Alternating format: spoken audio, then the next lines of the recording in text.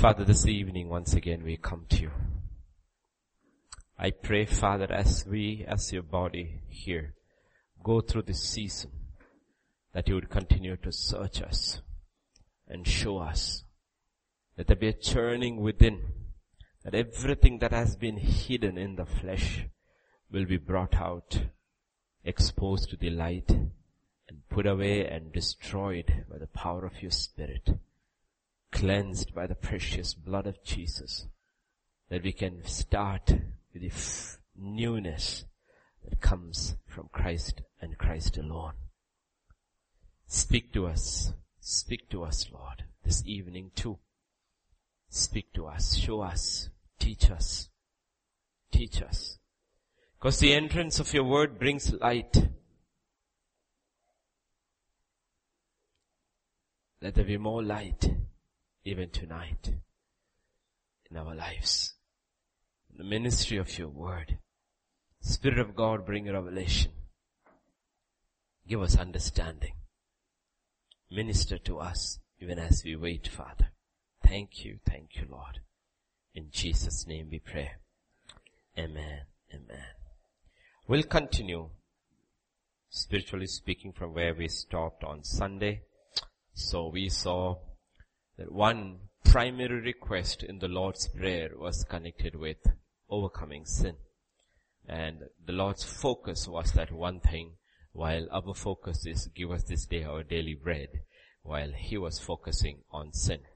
We go back to Matthew chapter 6 and now we look at verse 13.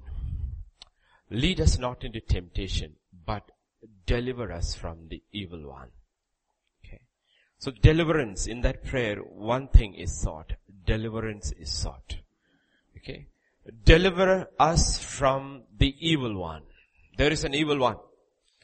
And the Lord said in our prayer, this is the way we should pray, that we are delivered from the power of the wicked one. Reason? Why? Because yours is the kingdom and the power and the glory. There is only one person who can deliver us from the power of the evil one. That is Christ and Christ alone, because his is the kingdom and the power.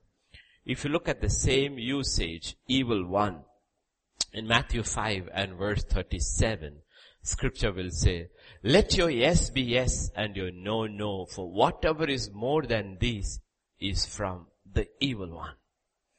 Okay, because God is saying, learn to honor your word, because God keeps his word. No, God keeps his word. When it comes to his word, Scripture says he has exalted his word above his name. That's why God says he not even a dot will pass away from his word. He says we are people who are birthed by his word. Scripture will says we are born again by the word of truth. So that should be there. Anything more than that, if we do not keep our word, God says, no, we do not. This has many implications, but that's not the message on. But anything more than that, God says, comes from the evil one. The evil one will always try to see that we break the word. John 17 verse 15, Jesus in his high priestly prayer will say, I do not pray that you should take them out of the world, but that you should keep them from the evil one. We are in the world, and the world is under the sway of the evil one. But he says, Father, my prayer is not that they should be taken out of the world, then we will not fulfill our purpose, but we should be kept from the power of the evil one. In 2 Thessalonians 3 and verse 3, the Lord is faithful, who will establish you and guard you from the evil one. These are the usages in the New Covenant, in the New Testament, where the word evil one or the wicked one is used. So God teaches us to pray, deliver me from the evil one. The evil one, or Satan, and his demonic hosts. Okay, we don't know the number, could be probably in billions, not millions. Okay, because sometimes we forget the facts that are shown by Scripture, actual facts. Don't forget facts. In Luke chapter 8 and verse 30, a fact is revealed. Luke chapter 8 and verse 30. Luke 8:30. We will see. Jesus asked him saying, what is your name? Okay. Now he's asking the demon-possessed man at Gadarenes, but who is speaking is the demon, okay, the head. He says, Legion, because many demons had entered him. Okay, this one man. And a legion can be up to 6,000. Okay, a Roman legion could be anywhere between 5,200 to 6,000 soldiers. So, the devil doesn't have any issues about manpower or demon power in terms of numbers. He has 6,000 demons to spare for one man. Okay, so get facts from the Bible. Get the facts from the Bible, therefore we will understand what Jesus is talking about. Deliver us from the evil one, the influence of demonic influence connected with Babylon. Okay. One man, 6,000 demons or less or more. Okay. One of the most successful acts of the devil is to hide his presence and how he works, because the modern educated man does not believe in the devil, though the devil believes in him. Okay? And he covers how he works.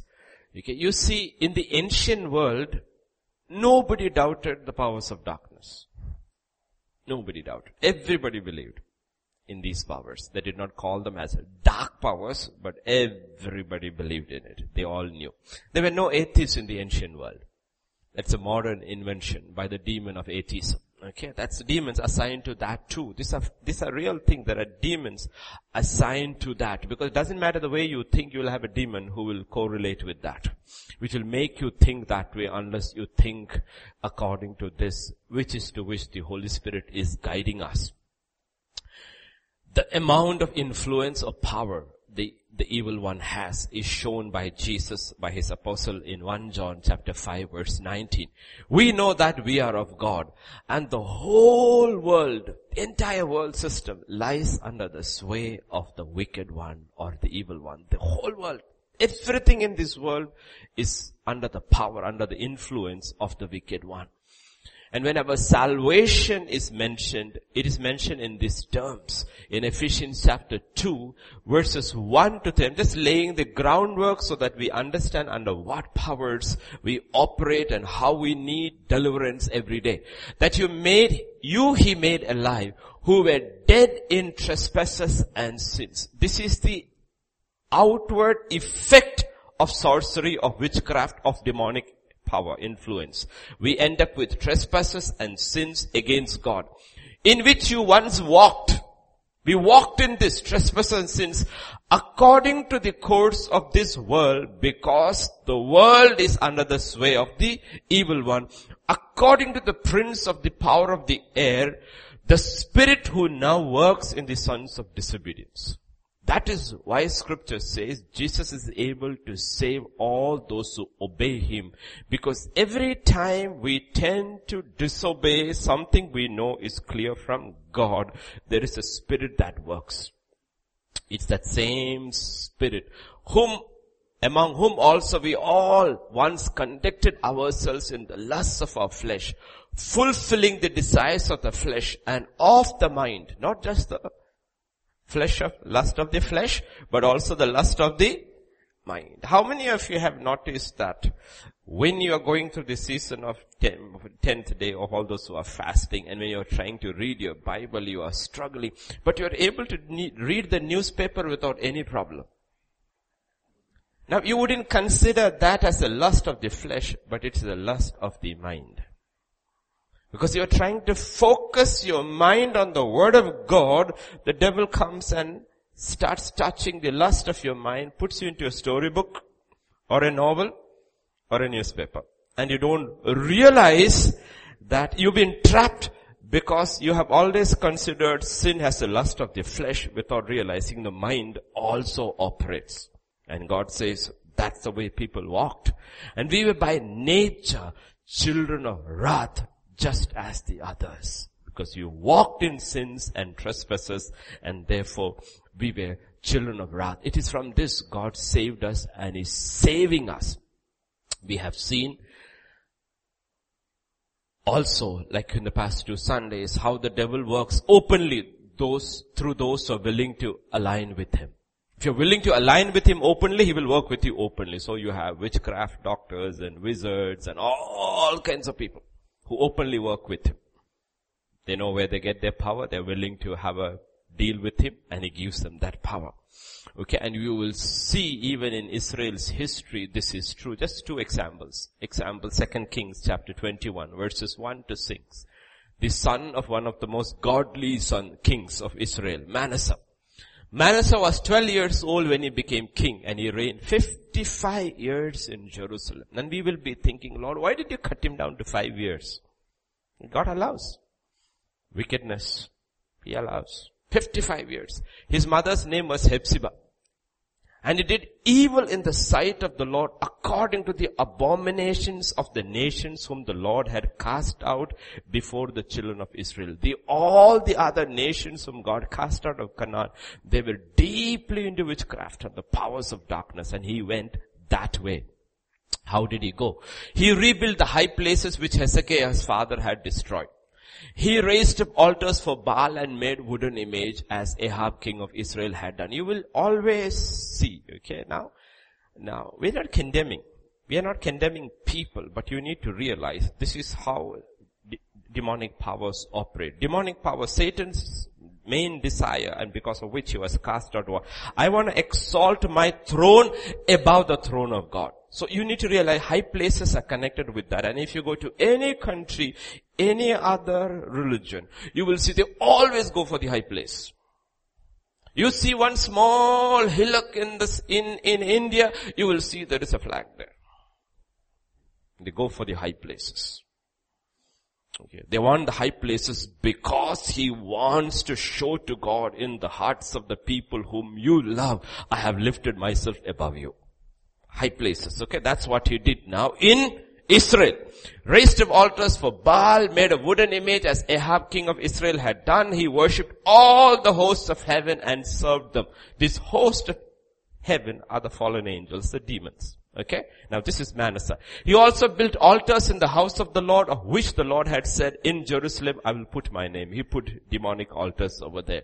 And then he built altars for all the host of heaven in the two courts of the house of the Lord. He also made his son pass through the fire. He sacrificed his son. Because the demons need that. They want that. Practiced soothsaying, used witchcraft, consulted spiritists and mediums. He did much evil in the sight of the Lord to provoke him to anger. So this is Israel. Okay. If you're willing to openly align with him, the devil will align with you. And the whole world is under his way, and the devil gave him 55 years. And God just looked the other way and says, okay, if that's the way you want to go that way. Okay. Understand, the devil has incredible power. But all power and authority is with Jesus Christ. But that power which Jesus has is released into a life only through that pathway of righteousness. That's why Jesus said that way is difficult. And our flesh hates it. And the devil is willing to cater to our flesh. He says, I will give you the power easily. You don't have to do all that way which Jesus is talking about. Okay, so understand how it works. It really works. When the king of Moab, in Israel's history, when king of Moab was facing total defeat, 3 kings were coming after him. That is the king of Judah, the king of Edom, and the king of Israel had come together, and they were attacking Moab. And it was prophesied by God's prophet Elisha, yes, you 3 kings go, you will win. You will destroy Moab. Moab was facing annihilation. You know what the king of Moab did? 2 Kings chapter 3, 26 and 27. When the king of Moab saw the battle was too fierce for him, he took with him 700 men who drew swords to break through to the king of Edom, but they could not. Then he took his eldest son who would have reigned in his place and offered him as a burnt offering upon the wall. And there was a great indignation against Israel, so they departed from him and returned to their own land. He said, now, I have only one chance left. I need more power from the spiritual realm. So what did he do? He offered his firstborn son, the next one who should reign after him. And power was released and he could save his life from the wrath of these 3 kings. That is what has been happening for 6,000 years. So don't get fascinated by Bahubali and all. It is occult. It is real and it is occult. That is how all kingdoms have fought each other for centuries in every continent, using one power after other. So it was part of it that one nation won over another nation. They also took their gods and kept them with their gods, saying that now we were adding to our power. That is why when Israel comes in, God tells Israel, know that the Lord thy God is one. Won't worship other gods. So understand, spiritual warfare is real, and the whole world lies under the sway of the wicked one. If people align with him openly, he works with them openly. If you do not, and you try to be an atheist or religious, he gets into your life through deception. Therefore understand how it works, because God says, my people perish because of lack of knowledge. We need to know how these powers work so that we are aware that we don't miss out on God's purpose in our lives. So that's why we are called to walk by faith. We're called to walk by faith. You see, I could use ancient example, but most of you will miss it. Let me use a modern also, some of you don't read, so modern also is difficult, but I'll use the modern one. Have you seen minefields, at least not seen in the sense on news or anything? You see the wherever wars take place for years and years together, the enemy comes and puts a minefield. Mines are planted all over that field, so that if you by a mistake step on it, you're blown into pieces. So when there is a kind of peace that comes in, those who clear the mines are coming, and they have to go carefully, and they make a way through the minefield. They point flags. They pin flags over there, if you have noticed. They pin flags. So anybody who is crossing from point A to point B with a minefield which is in between has to be very careful to walk through those track on that minefield. Okay? You need to realize this world is like that. It's a minefield of the devil. And God has called his people to walk by faith. That you escape sorcery, you escape seduction of the enemy, you escape the enemy. That's why he says, pray this prayer every day. Deliver me from the power of the evil one. The only way, there's no other way. There is no other way. That is why Jesus said, not even a word from this will go. You cannot and I cannot pick and choose. The minute I pick, I am not going to do this, I don't agree with it, I have fallen into a minefield.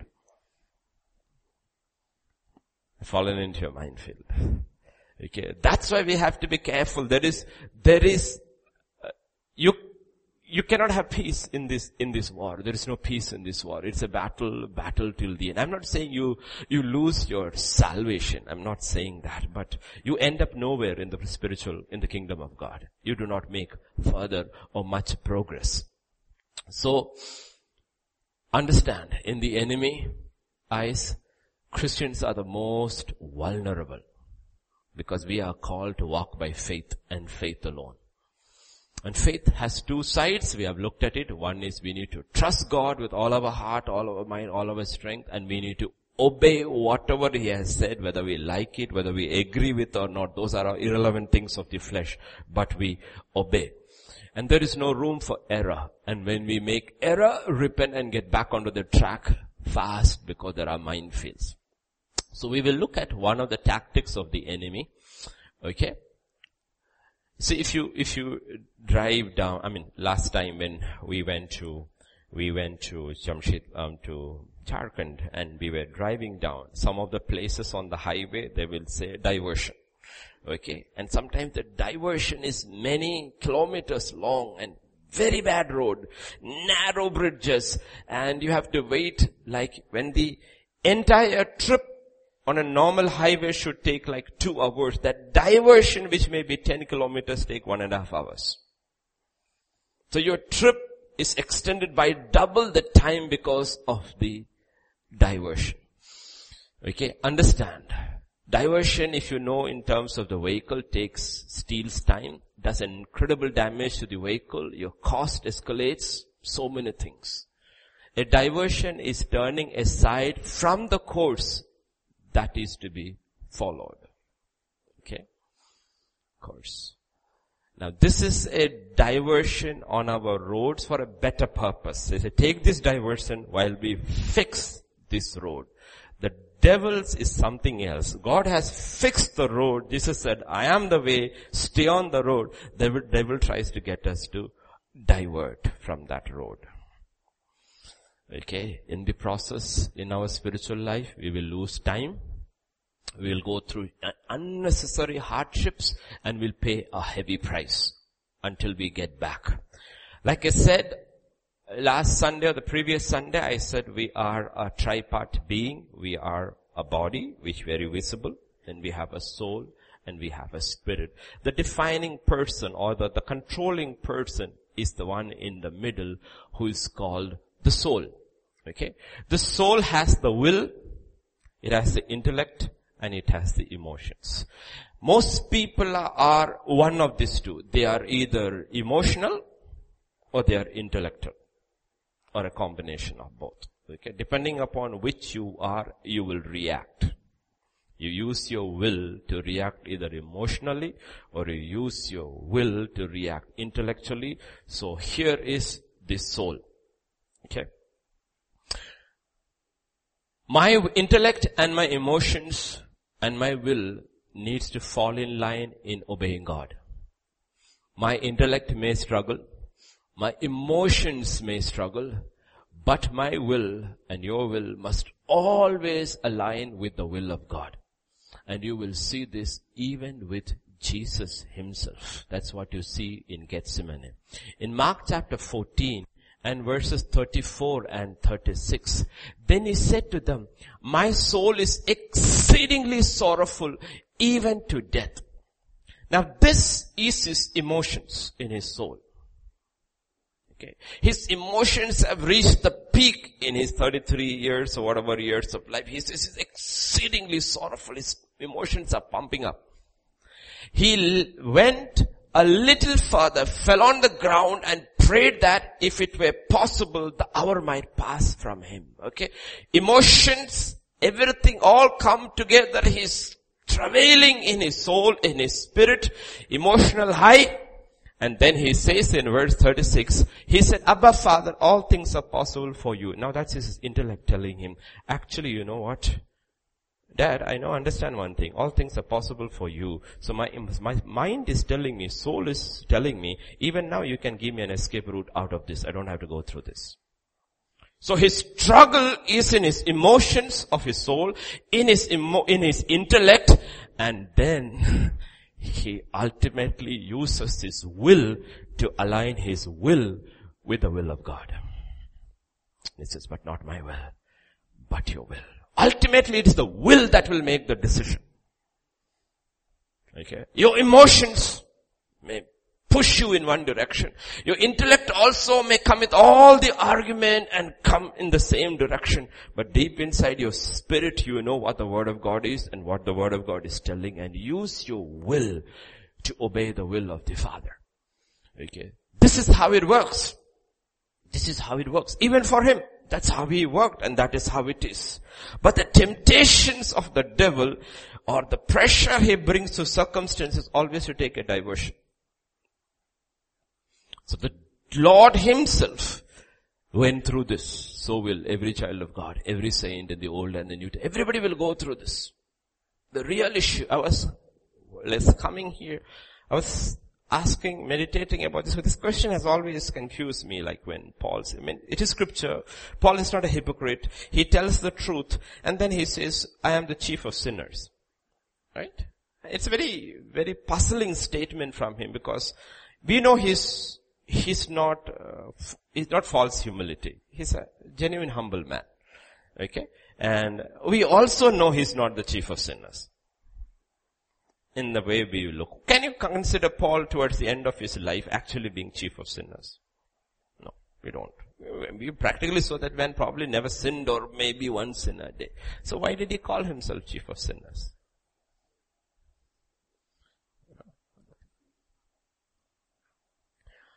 Let me ask you this question. Small babies are in there. Let us say there is a 4-year-old child here and she was asked,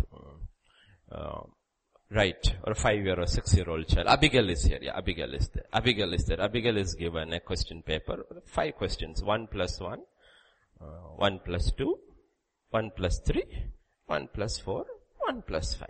Okay, that's it. Abigail gets 3 right, 2 wrong. So she's got 2 out of 5. The same question is given to her father. Okay. He gets 4 out of 5. 4 out of 5. He got 1 plus 1 wrong. What will you think about Pastor Vijay? Pastor Vijay, are you mad? Are you mad?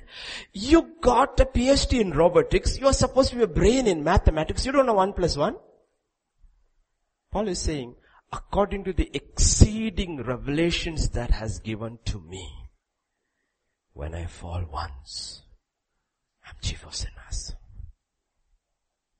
Chief of sinners. He says, I'm not judged the same way others are judged.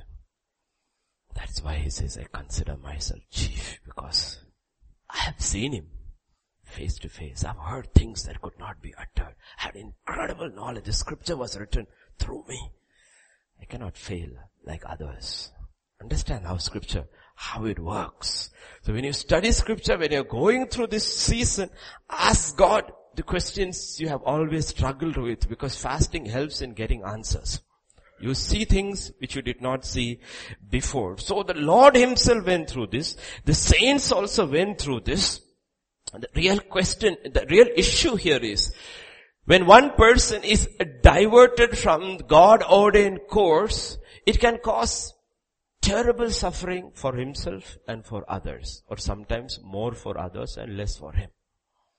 If Jesus had been diverted from the course, here he's trying to be diverted from the course ordained by the Father, can you imagine the harm that would have come upon humanity?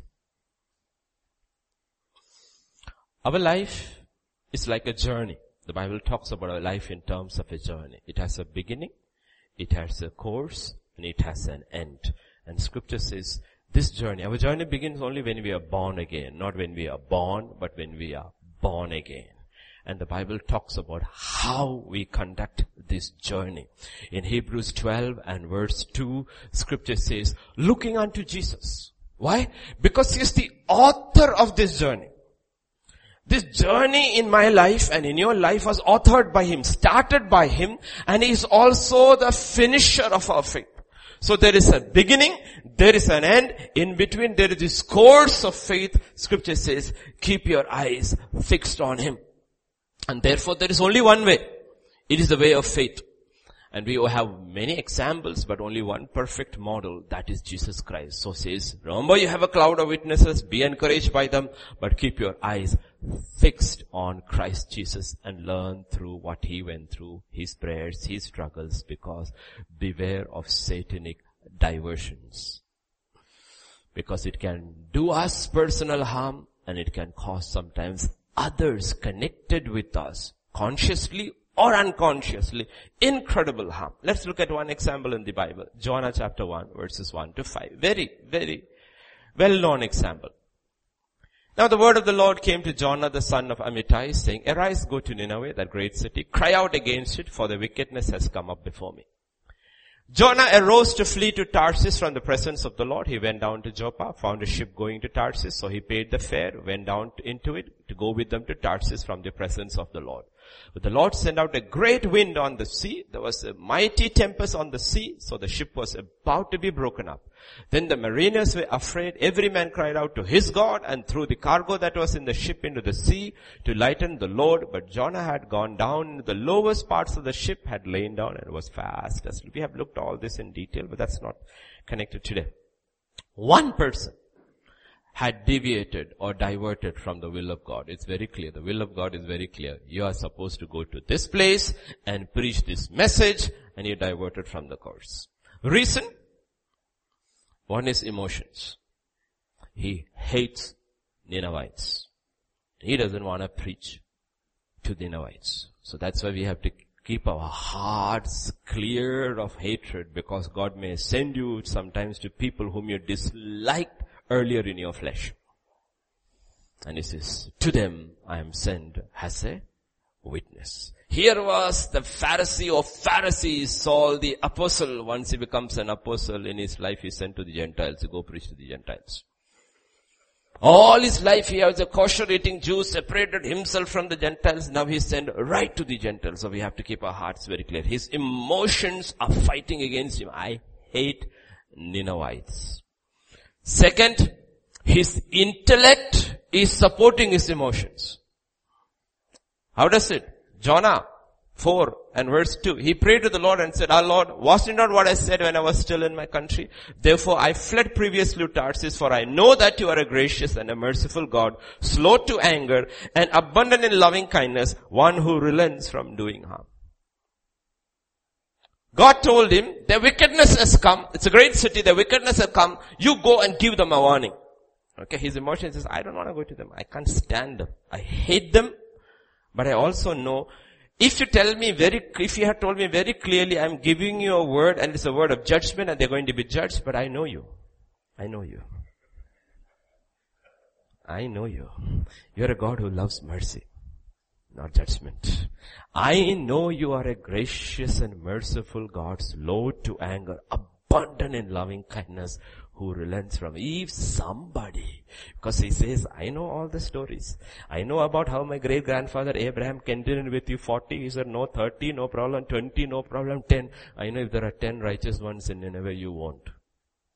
I know you. So his emotions and his intellect comes together and he takes a diversion. Okay. And scripture says he used his money to pay for the diversion. All of us have done this. Used God-given resources to spend on diverting from the will of God, the known will of God. It may not be to go and preach to a people, but we are very clear. By now we know very clear what is the will of God. But we want to take a diversion and we pay it, forgetting the money was God's, not ours. And we used that money to pay for a diversion. Scripture also tells it very clearly, it put the life of everyone in the ship at stake. One man's diversion has put an end to, if he had not been in the ship would have been sailing nicely. But because he is there, everybody's life is at stake. Everybody's put in great harm. Not only that, verse 5 says, of Jonah 1:5 says, they had to, not 4:5, 1:5. They had to throw all the cargo in the ship. Cargo in the ship. That was to lighten the load. Simple examples we have known. One man in the house, he's got his family, he's got his children, everything. He takes a diversion and becomes an alcoholic. The wife is selling her family jewels and gold and everything to take care of the family. Does it happen? Does it happen? One little diversion. Gone. You're gone. Okay. And that's exactly what's happening. God has an ordained a course. And the devil creates diversions on the way. And before it can be, please don't only blame the man who is an alcoholic. There are wonderful women who don't drink, smoke or even watch TV, but God hoards and hoards and hoards of clothes, which can feed 5 families every month. And God looks at it the same way. He doesn't look at it differently. He looks at it the same way. He doesn't look at these things differently. We categorize sin, but sin is sin. The indulgence of the flesh is flesh. It's the lust of the flesh. We decide this lust of the flesh is bad, but this is holy because I am doing it. No, it is not. Okay, so when they see there is an opening, when the devil sees there is an opening, they move in. The demons move in. So we saw on Sunday the dangers of walking in darkness. Spiritual darkness will lead to diversion. Be careful. We will not even know that we are being diverted from our main course. And diversions can lead, darkness can lead to diversions, and diversions can lead to darkness. That's why I tell believers who are really good believers, faithful believers, should be careful about good things, not bad things. The thing to be noted here is success is not proof that you have gone off course. Look at Jonah 1:3. Jonah arose to flee to Tarsus from the presence of the Lord. He went to Joppa and found a ship going to Tarsus. At that point, there is a ship going to Tarsus. You're successful. You're successful. Relate this to your own situation, whatever it is. He's decided, I'm going to Tarsus. And he goes to the port. At that time, there is one ship going to Tarsus, and you suddenly start this thing. Okay, my decision was right. Otherwise, why should there be a ship going to Tarsus now? I've heard weird arguments of people when they have disobeyed God. Well, if God really didn't want me to do that, then He should have stopped it. Doesn't work like that. I'm not giving you vivid illustrations, okay? Doesn't work like that. So success. He decided to go to Tarsus, and when he goes to Joppa, what is there? Ship is waiting. And he has the fare. And the ship has a seat. The captain doesn't say, sorry, we are full. You came at the last minute, we have no space. It has space. And you start believing you're on the right track. The fact of the matter is, in many lives, the storms don't come so fast. It comes much later. In Jonah's case, it came very fast, so we are very aware. But what happens if it comes after 10 years? When you have been in this journey for a long while.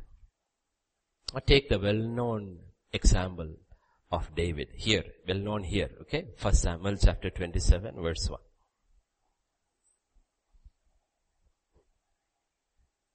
David said in his heart, now I shall perish someday by the hand of Saul. Emotions. Under pressure. Now this is not temptation. This is in the sense of trial, testing, incredible pressure of running. Emotions. There is nothing better for me than that I should speedily escape to the land of Philistines. What is that? Intellect. Why? Because Saul will despair of me and he won't seek. So intellect says, you know what? Saul is searching all over Israel, but he won't search in the Philistine land because he's at war with them. So the best place for me to go and hide is Philistine territory. What do Christians do? They hide in church. They don't hide in the world. They hide in churches. They hide in churches. Churches where you're not challenged. I mean, I'm not saying churches where you are put in the frying pan every day. No, not that one. And then you come to verse 4. 27 verse 4.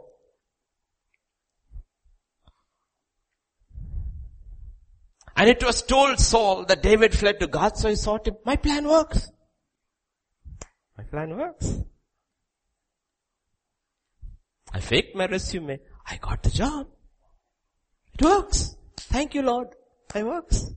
Quick prayer also. Verse 5. And David said to Achish, if I have now found favor in your eyes, let them give me a place in some town in the country that I may dwell there. For why should your servant dwell in the royal city with you? And what does Achish do? He gives him a town called Ziklag. Wow, success has come. Not only do I have safety, now I have security. It doesn't stop with security. Verse 9. Whenever David attacked the land, he left neither man nor woman alive, but took away the sheep, the oxen, and the donkeys, and the camels, and the apparel. Wow. I'm prospering also. Did you see? You have safety. You have security. You have prosperity. Not only that, verse 12.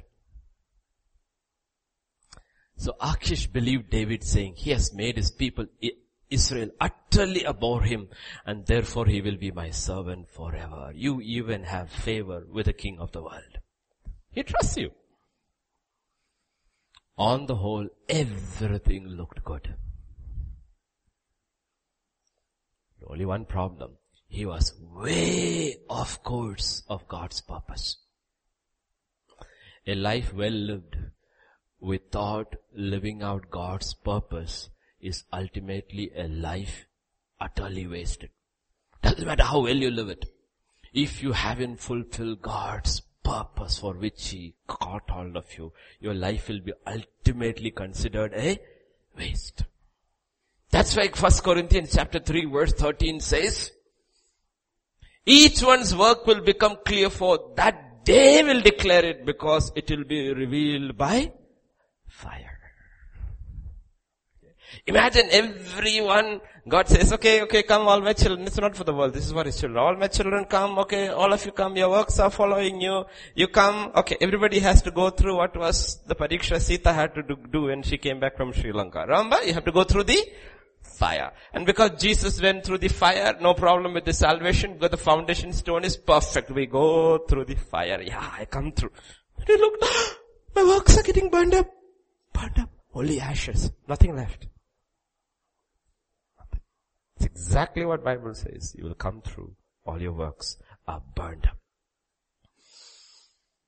So you will see in 1 Samuel chapter 30 how the devil deceived, created a diversion. And in chapter 30 verses 1 and 2, it happened when David and his men came to Ziklag on the third day.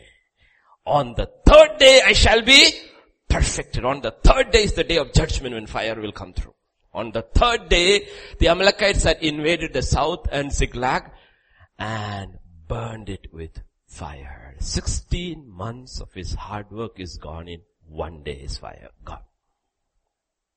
It's gone.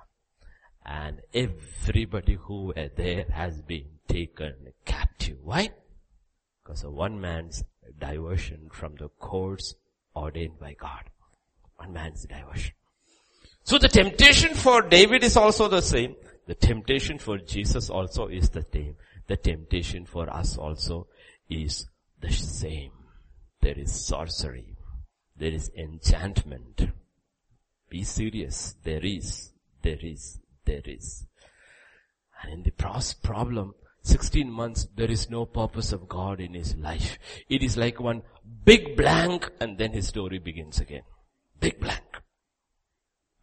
But we were not to have blanks in our life. Jeremiah chapter 1 verse 5 says, before I formed you in the womb, I knew you. A very interesting words. Before you were formed in your womb, I knew you. Meaning before I was formed, God knew us. Now He's not talking about the world, He's not talking about His children. Because scripture says in the gospel according to John, we were not born according to the will of a husband, but we were born of God. Meaning even before we were born, God knew us. Okay? Before you were born, I sanctified you, I set you apart. Before you were born, I ordained you, I gave you a purpose. A prophetic purpose. That's important. We were not only formed, we were also set apart. We were not only set apart, we were ordained for a very prophetic purpose in our time, in our generation. And that is God's purpose. So God says there are many diversions waiting for God's children to take away from that prophetic purpose. And every purpose is big. Because of it's the purpose of God. It is not about what you do and I do. My work is great, your work is small. No. We are all working for the same God. And because He's a great God, whether the work looks small or big, it's a big, great work because it's connected with God who is working. Okay? But diversions are there. So 1 Timothy chapter 4 and verse 1 says, be careful. Now the Spirit expressly says that. Okay, whenever you use this term, like terms like this, when Jesus says, verily, verily, I tell you. When scriptures use, if you go through scripture, you will very rarely see this expression connected with the Holy Spirit. Now we know what is an ordinary mail and express delivery. We know what is a passenger train and an express train. So we understand the Spirit expressly says that in latter times some will depart from faith, giving heed to deceiving spirits and doctrines of demons. Deceiving or seducing spirits. So scripture says be careful. Those who are in faith, be careful. First notice this, faith. We will depart from what? From faith. We are saved by grace, but through faith. Jesus is the author and the finisher of our faith. Keep your eyes fixed on Christ Jesus. So you are saved by faith, and when you are saved, you have begun on a journey, and as you go on, He's perfecting you. You have to finish this journey of faith, and on the way are seducing and deceiving spirits waiting with doctrines to pull you out of that road. They are there. Beware. And the Spirit expressly warns us, scripture says. People will depart. Seducing or deceiving spirit is a demon with a very specific assignment. To get men and women and children of faith to depart from faith. From real, genuine faith. Remember, faith is powerful because it is something God has given us. It is through faith, everything is done in the kingdom of God. Therefore, the very target of seducing spirits is that faith. Faith has two things. One, it is the substance of things I hope for. It is also what I believe in. The set of doctrines I believe in is also called faith. That is a faith that can lead me to perfection. So devil is after both this faith. So we are warned through the Bible in Jude chapter 1 and verse 3. We are warned. And beloved, while I was very diligent to write to you concerning our common salvation, I found it necessary to you, to exhorting you to contend earnestly for the faith. Fight earnestly for the faith which was once for all delivered to the saints. He says, you have to fight for this faith. It's a constant fight. Keeping our eyes fixed on Jesus, walking in the doctrine of the apostles, because seducing spirits and deceiving spirits working through men and women are all around trying to pull you off that route so that you miss your course and don't finish your purpose.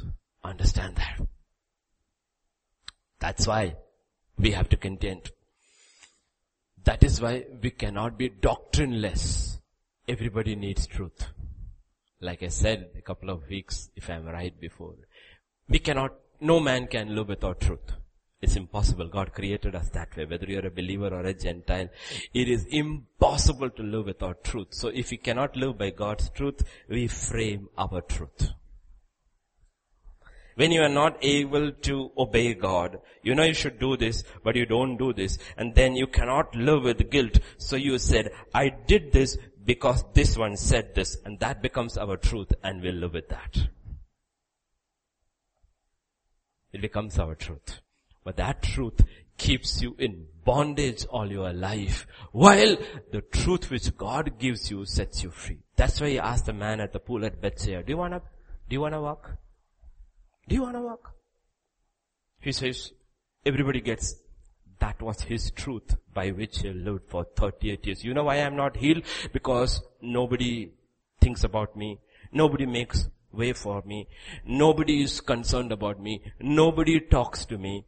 Without realizing, everybody lying around the pool, all are cripples. Sometimes people think that way. Nobody thinks about me. Nobody helps me, without realizing everybody has problems. There is nobody here who doesn't have problems. But you may be isolated and you think, nobody thinks about me, nobody loves me, nobody cares for me, nobody bothers about me. And you have made that into your truth, and you live by that truth, when God could have set you free.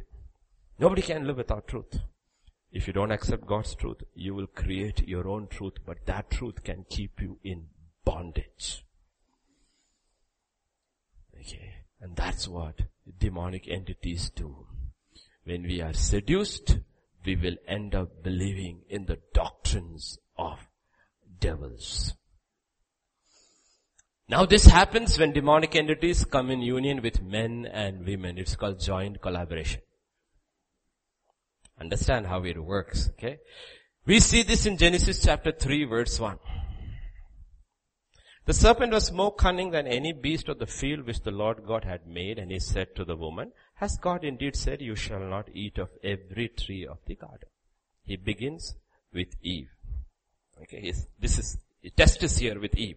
Eve, emotion, intellect, all good for the belly, emotions, good to make me wise, intellect comes together, makes an act of will, listens to the voice of the devil.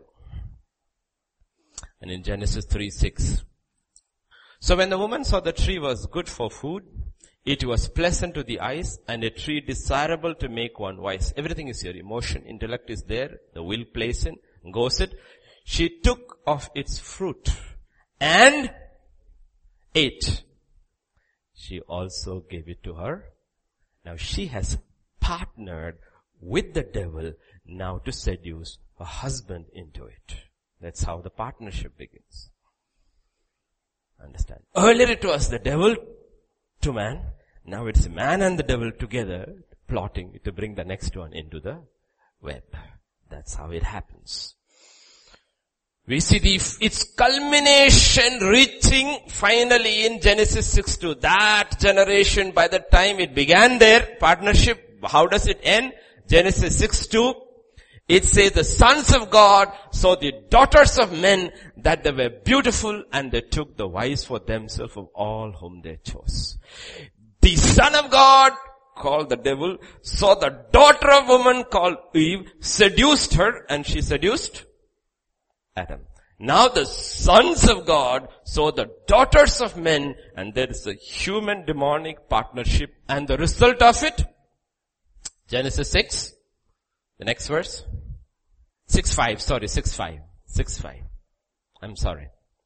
Then the Lord saw that the wickedness of man was great in the earth, and every intent of his thoughts of his heart was only evil continually.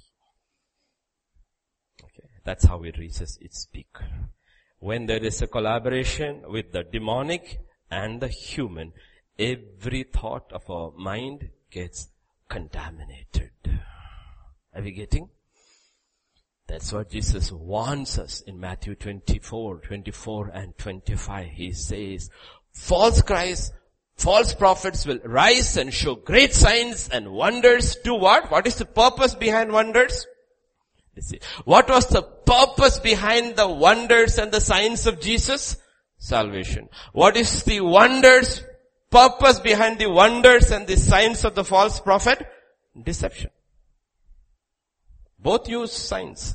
One for salvation, which sets you more and more free.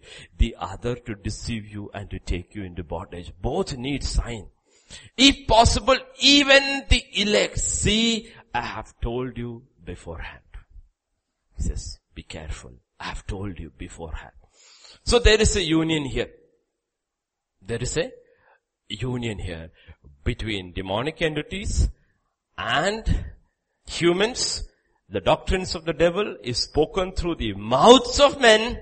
And you know how Jude puts it in Jude 1:4? For certain men have crept in unnoticed, who long ago were marked out for this condemnation, ungodly men who turn the grace of our God into lewdness and deny the only Lord and our Lord Jesus Christ. What has they turned? They have turned the very grace of God. They will ultimately, by this union, change the very nature of grace. The purpose of grace is that I am saved from the penalty of sin, and as I understand the power of grace, as I grow in grace, I am also delivered from the power of sin. Instead, they take grace and say, you are free from the penalty of sin. Now it doesn't matter after this what you do. God understands. And they gather multitudes because there is power in that doctrine. And I don't care if their names are the big names in today's Christendom and their churches have 30,000, 35. Listen to what they preach.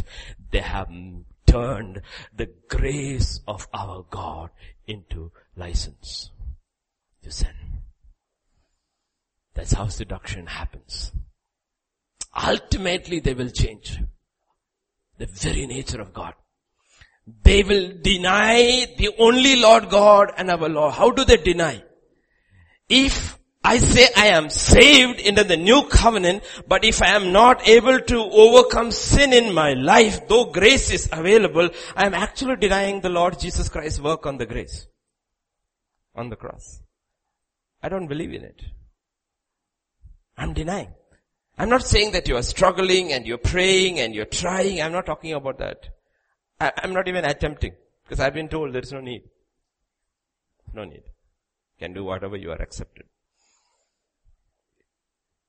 No, that's how we deny. Understand what scripture is talking about, the diversions the devil puts on the way. Ultimately, they will do this. And what have we done is, we turn the entire gospel upside down. In Timothy 4:1, not the usage. 1, expressly the Spirit. 2, in latter times. Latter times. When you think about this latter times, don't think our times. This is the whole gospel period. Whole gospel period. Only the intensity will increase towards the end. Like what started with one woman and the devil to trap one man, by the time you come to Genesis 6, it's whole of mankind. In the same way which, when you talk about latter, I will explain, I will prove it to you. Or rather, clarify it through scripture when you use the term latter times. 1 John 2:18. Little children, this is the last hour. So when is he talking about? His time. And as you have heard that the Antichrist is coming, even now many Antichrists have come, by which we know it is the last hour. They know latter times have begun. How do they know latter times have begun? Because deceivers have come. Okay. See, they understood well. We are looking at wars, we are looking at famines, we are looking at earthquakes. They didn't look at that. Because there were always wars. Before Christ came also there were wars. Before Christ also there was famine. There was famine always. There was pestilence always. There were wars from the time you see Genesis chapter 12.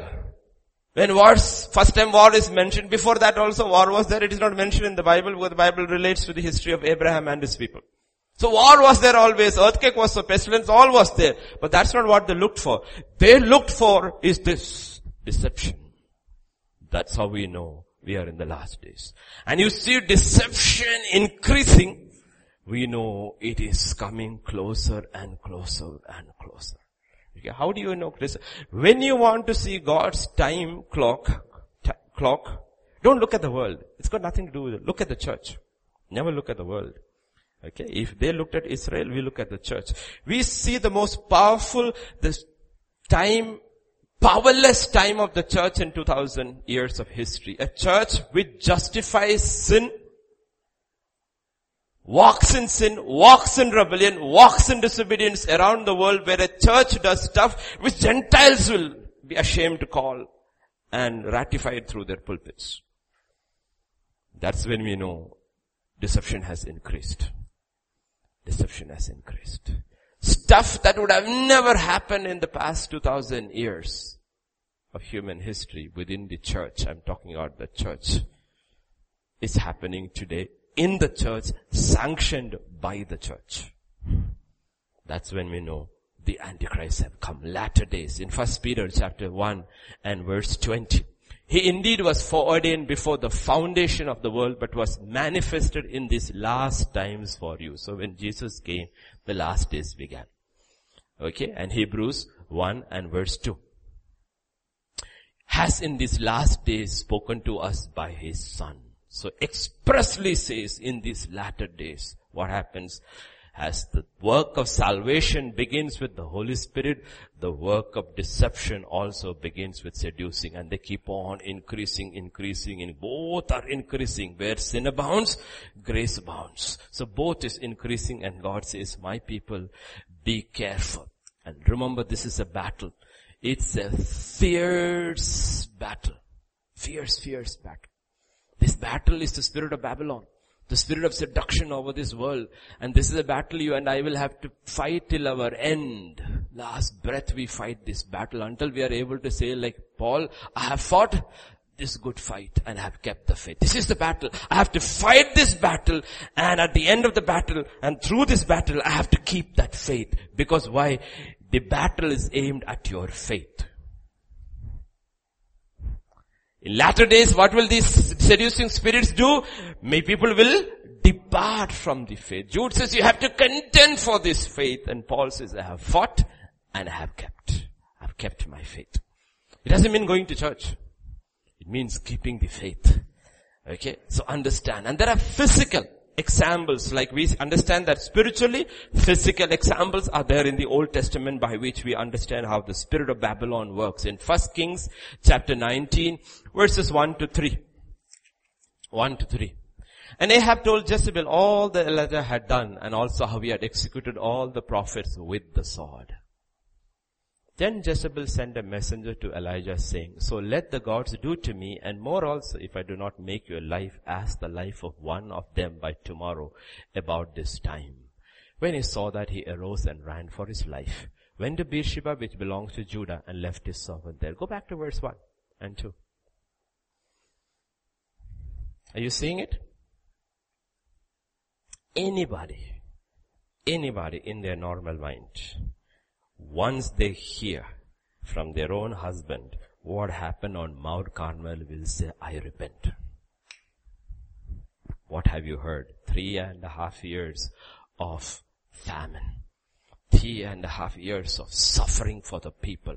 All your demonic activities, all the powers you called them did not work. One man withstood all your powers on Mount Carmel. He destroyed them. He brought fire. He has brought rain. Lord, I surrender. No way. No way. Jezebel says, I'm going to handle you tomorrow. I'm going to handle you tomorrow. Understand, this spirit is not going to give up. The spirit of this world, the Babylon, spirit of Babylon, the spirit of seduction, the spirit of sorcery, this spirit is not going to give up. It's going to be a battle till the end. And they are not bothered by how many defeats they face, because they know ultimately they are defeated anyway. So as we go down to hell, we want to take as many with us as possible. For us, that is our victory. And if we cannot take them to hell, as many as can be taken off course and lose their crowns, that is also victory. They don't see victory the way we see victory. Their victory is different. Okay. So Jehu was anointed for this particular purpose. What was he anointed? He was anointed to destroy that spirit of Babylon, seducing spirit that had got over Israel. He was anointed for that purpose. In 2 Kings chapter 9, 6 to 8, scripture says, he arose, went into the house, he poured the oil on his head and said to him, this is one of the prophets whom Elisha sent.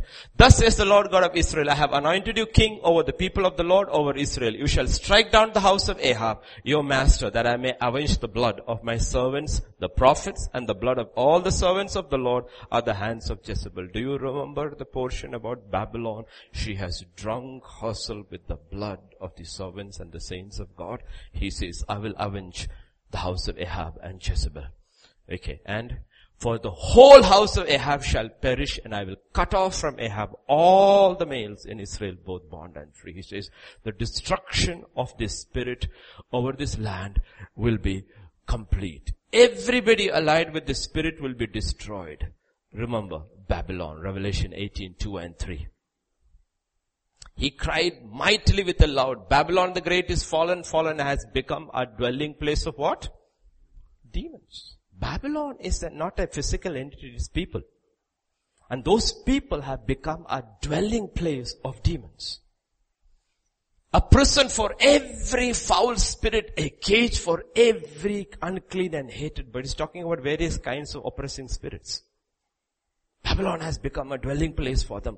For all the nations have drunk the wine of the wrath of our Father. All the judgment of God is coming upon all of them. As God said, the judgment will come upon the entire house Ahab, and nobody will be spared. You see the correlation here.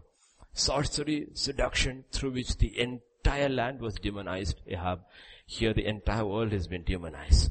And to break this, we need the anointing over our minds. Elijah broke. He couldn't handle it. Elisha is anointed. Elisha will anoint the prophet. You know what he told the prophet? You go, call Jehu, anoint him, and as soon as you finish anointing and telling him what I've told you, open the door and run for your life. Don't stay there. Otherwise you also will be killed. Okay. God doesn't make mistakes. He says, understand, because it's not the powers of darkness, it is what they will do through people to you. Be careful, be wise how you handle this. This spirit that is over will never give up, it will never repent. In Genesis, Revelation 18 and verse 7, listen to what Babylon says. In the measure that she glorified herself and lived luxuriously, in the same measure give her torment and sorrow. For she says in her heart, I sit as a queen, and I am no widow, and will not see sorrow. I am not a widow. I sit as a queen, and I will see no sorrow. You want to see the parallel from where we looked? Ahab is dead. So is Jezebel a widow? Yes. Joram, her son, is the king of Israel. Ahaziah, the king of Judah, has allied with him. Both are killed by Jehu. So husband is dead, son is dead. You would think Jezebel would repent. Right? 2 Kings chapter 9, verse 30 to 33. When Jehu had come to Jezreel, Jezebel heard of it, and she put paint on her eyes and adorned her head and looked through a window. I am not a widow. I know no sorrow. You are the next guy. I will seduce you. There are two things they do. Either they seduce or the world. He will try to seduce, and if you don't give in to seduction, they will threaten, intimidate. As Jehu entered at the gate, she said, is it peace, Zimri? Murder of your master. On her face is seduction. In her words is intimidation. What have you come here for? Peace? You murderer. But seduction and intimidation. That's what the world. See, our God uses, consider the severity, kindness and the severity of God. That's our God. Not the spirit of Babylon. Spirit of Babylon uses seduction and intimidation. If you don't give in to my seductions, you better be sure. I will get you. Okay. So you see. Is it peace, Zimri, murder of your master? And he looked up at the window and said, who is on my side? Who?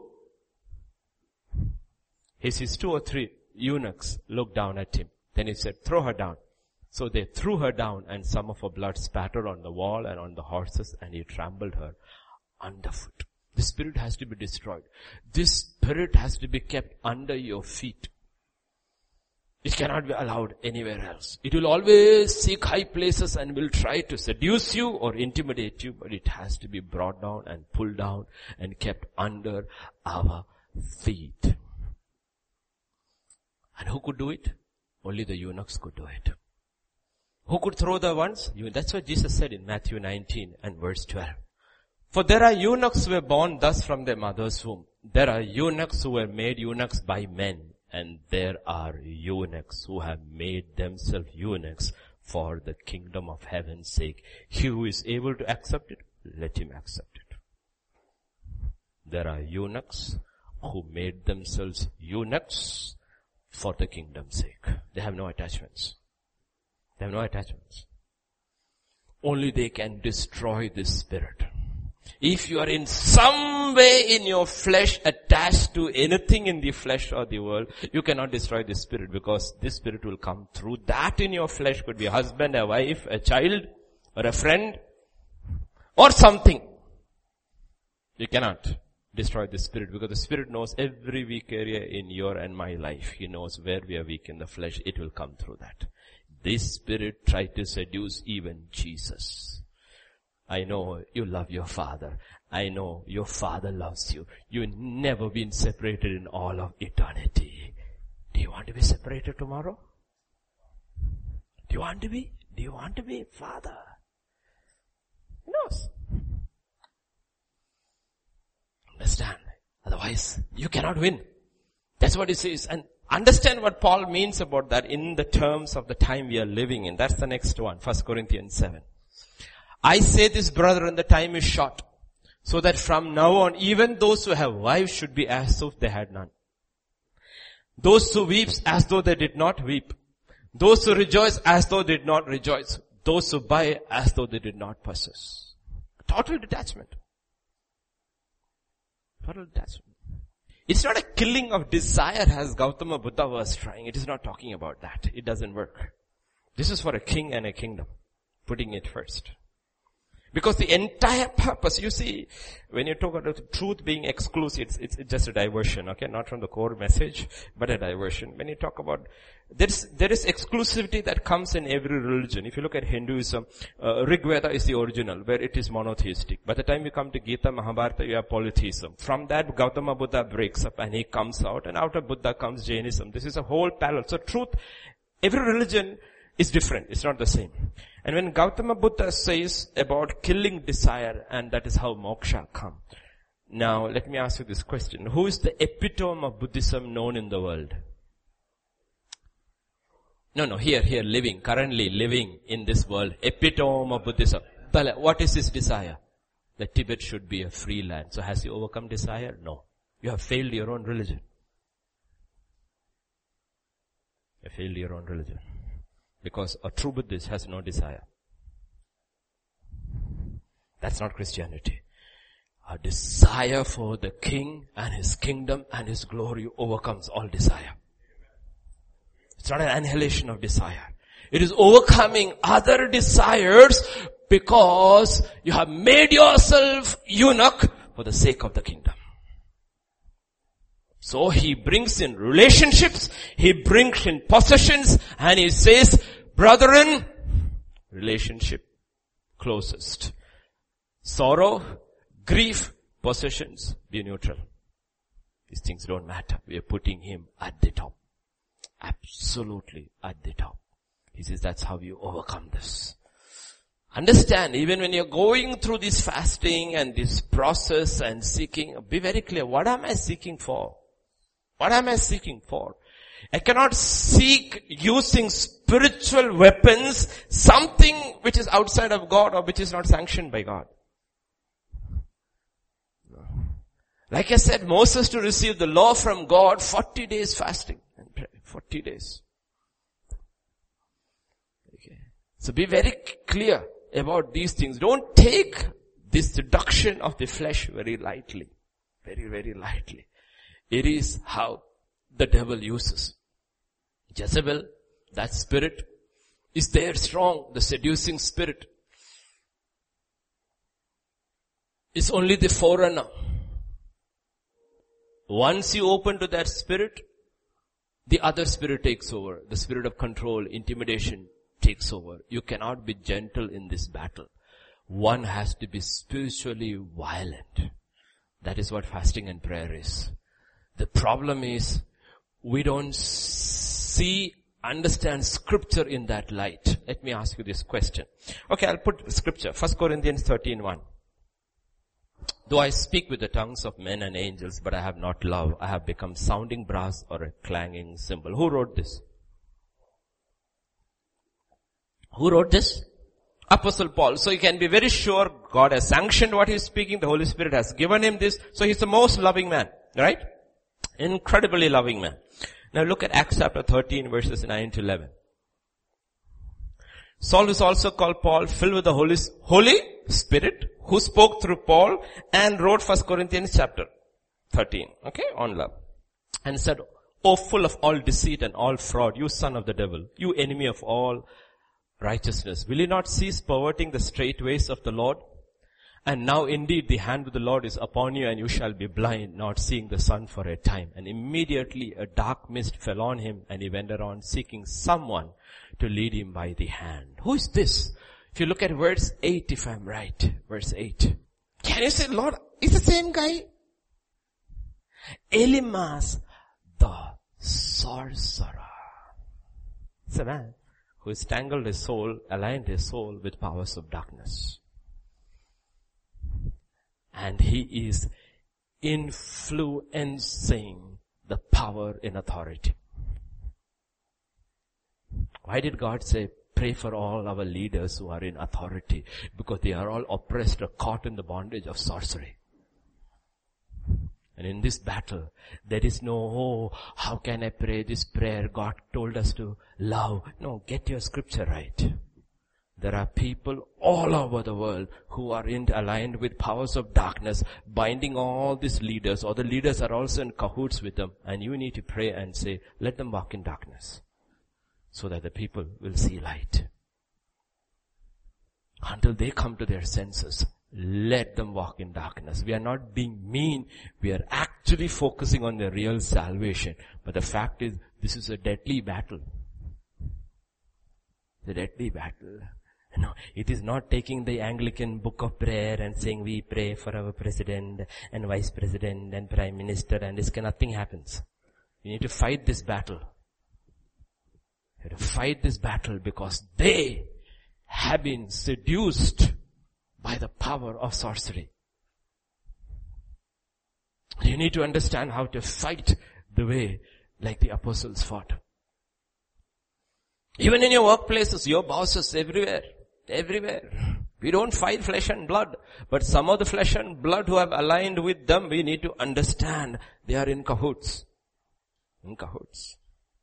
And sometimes the words and the prayers we pray has consequences on the physical realm. And Elymas went from there blind because Paul said so. And the proconsul now believed in Paul because the sorcerer was bound. Not just the spirit behind the sorcerer, but the sorcerer also was bound with darkness. So understand, the spirit of seduction, sorcery, the whole point is to deviate us from the way of God.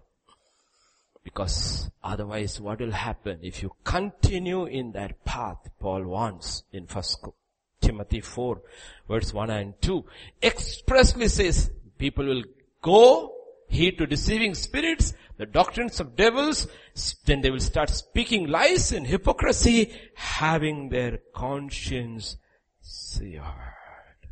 That's the dangerous. You know what searing is? When you are ironing or something, you get burned and the skin dies. And then you have it doesn't feel. That's what happens to your conscience. Your conscience is seared. Sin does not prick you anymore. Doesn't prick you anymore. When you read the Word of God, and the Word of God is very clear, it's black and white, absolutely clear, and you are breaking it daily, but it doesn't prick you anymore. Doesn't prick you anymore. Why? Your conscience has been seared with a hot iron. Because you gave in to a seducing spirit. The way to it is retrack and look at the scripture and say, what are my arguments for not obeying the scripture? And I will tell you, not 9 out of 10 times, 10 out of 10 times your arguments are either emotional or intellectual and not scriptural. For disobeying. Obeying, the argument is always scripture. It is written. That's all. You don't need anything else. To obey whatever our circumstance is, there is only one argument. What is it? It is written. Heaven and earth will pass away. The world is passing. The desires of the world is passing. He who does the will of God will live forever. That's simple. Who is the one who does the will of God? Who obeys? Scripture. Whenever you look at scripture, that's how people divide. Oh, that's Old Testament, it doesn't bother me. I am in the New Testament. When you look at the New Testament, the Gospels don't bother me because I'm after the Gospels. A book of Acts doesn't because I'm after the Apostles. Then finally you have only the book of Revelation left. That you are afraid to read.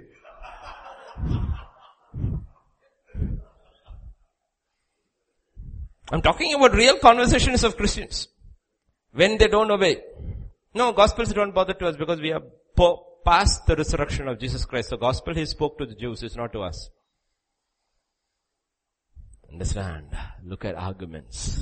That is how it happens. I don't think we have time. Okay? We shall continue next week. Okay, before we stop, I will just read scripture and we shall look at it next time we get a chance. Deuteronomy 18 verses 9 to 14. the Lord spoke to Paul. No. Deuteronomy, he did not speak to Paul. He spoke to Moses. When you come into the land which the Lord your God is giving you, when you come to the life His Son is giving us, read it New Testament way. When we come into the life, I have come to give you life, not land. Though we prefer land to life, He came to give us life. Okay. When you come to the land which the Lord your God is giving you, you shall not learn to follow the abominations of those nations. There shall not be found among you anyone who makes his son or daughter pass through the fire. Some entrance exams are like fire. Okay. Or one who practices witchcraft, or a soothsayer, or one who interprets omens, or a sorcerer, or one who conjures spells, or a medium, or a spiritist, or one who calls up the dead. For all who do these things are an abomination to the Lord, and because of these abominations the Lord your God drives them before you. You shall be blameless before the Lord your God. Israel was asked to be blameless in one area.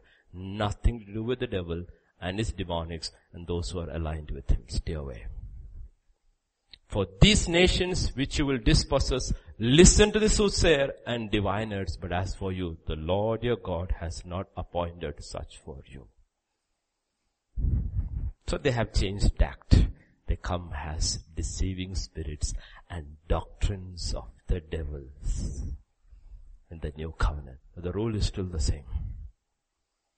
Rule is still the same. So understand what we are fighting. Understand what scripture is, what true liberty is, true freedom is. True freedom is to serve God and God alone. Don't get fooled by this world. Don't get fooled. If you're under the power of sorcery, genuinely you should be able to know if you're under the power of sorcery, because you realize, why am I not able to obey, though I know it is true? I know it is true. I know it's right. I know Pastor said it last week, the week before. I know it's true. I know it's right. I hear it and I agree with my mind. But when I go out, I go straight to the theater and stand in the line to watch what? Masters of the Universe, which is part of the FM network, which is one of their movies, which basically says everybody when they die will evolve and become masters. And Jesus is only one of the masters. So what am I doing watching that? Sorcery. Because deep inside you is a desire, I want to become a master like them, but dabbling in power. So everybody reads Harry Potter. Christians first. Hindus and all only after that. Witchcraft, sorcery is made the norm. Have you seen some of the programs on Britain has Got Talent, America has Got Talent? That's witchcraft and sorcery, even little children coming and doing magic and making things. And what do you want to be called? You can call me a witch. 6-year-old, 7-year-old child saying, making things disappear in front of cameras. It become acceptable. And we want that fame. We want that reputation. We want that glory. That's what was offered to Jesus by the devil. We don't understand what we are dabbling in. And then we want to come to church and go to heaven when we die too. God says, no, you cannot drink from both cups. You cannot. One cup. Babylon has a cup. Jesus also ordained a cup. Choose which cup you will drink from. Choose. Choose which cup you will drink from. This is the truth. This is the truth. I cannot make it anything else. Because if I try to change it, I would be lying to you. It's not going to get easier. It's only going to get tougher. Only going to get tougher and tougher and tougher. Because scripture proves it. In the last days, even more wicked angels are going to be released who have been tied up for millennium. Thousands of years, demons which have been tied up are going to be released, scripture says. That's why you see the tumult going in the Middle East. They have been tied up under Euphrates. They're going to be released. That's where you see all the battles going on. Nothing is happening. They're going to be released. And then how are we going to fight when we're not able to fight now? How are we going to fight then? So take this battle seriously, because this will decide our destiny, eternal destiny. It's going to decide. Everything is pinned on this. How do you finish your course? These demons are waiting. seducing spirits, spirits of intimidation, waiting on the way. God says, walk by faith. Walk by faith. I read, I see, I obey. That's all, Lord. I don't understand, but I have chosen in my will, not my will, but your will be done. And this is the will of God. Shall we pray? Father, this evening we just come to you, Lord. We just thank you. We just praise you. We just worship you. Thank you, Father. I pray, Father, as we continue through our prayer and our fasting, as we read your word, hear your word, you will give us understanding. Give us understanding, Lord. Along with that understanding, give us strength. Understanding without strength is frightening, Lord. But you promised us strength. You promised us power. You said when the Holy Spirit comes, you shall have power. I pray with understanding and revelation of the Holy Spirit, I pray you give us power to obey. To walk away from copying this world, desiring anything in this world. Because you said, you promised us all that we need, you would add to us. Help us to be content in you and what you give us. To seek you, your kingdom, your righteousness, all the days of our life. Continue to grow in your kingdom. Continue to grow in your righteousness. You brought us safely into your house. We believe, Lord, you will reach us also safely. Continue to speak to us, Lord, through the night watches, day. Help us to retreat, to be alone with you and seek your face, Lord. Thank you, Father. Thank you. In Jesus' name we pray. Amen.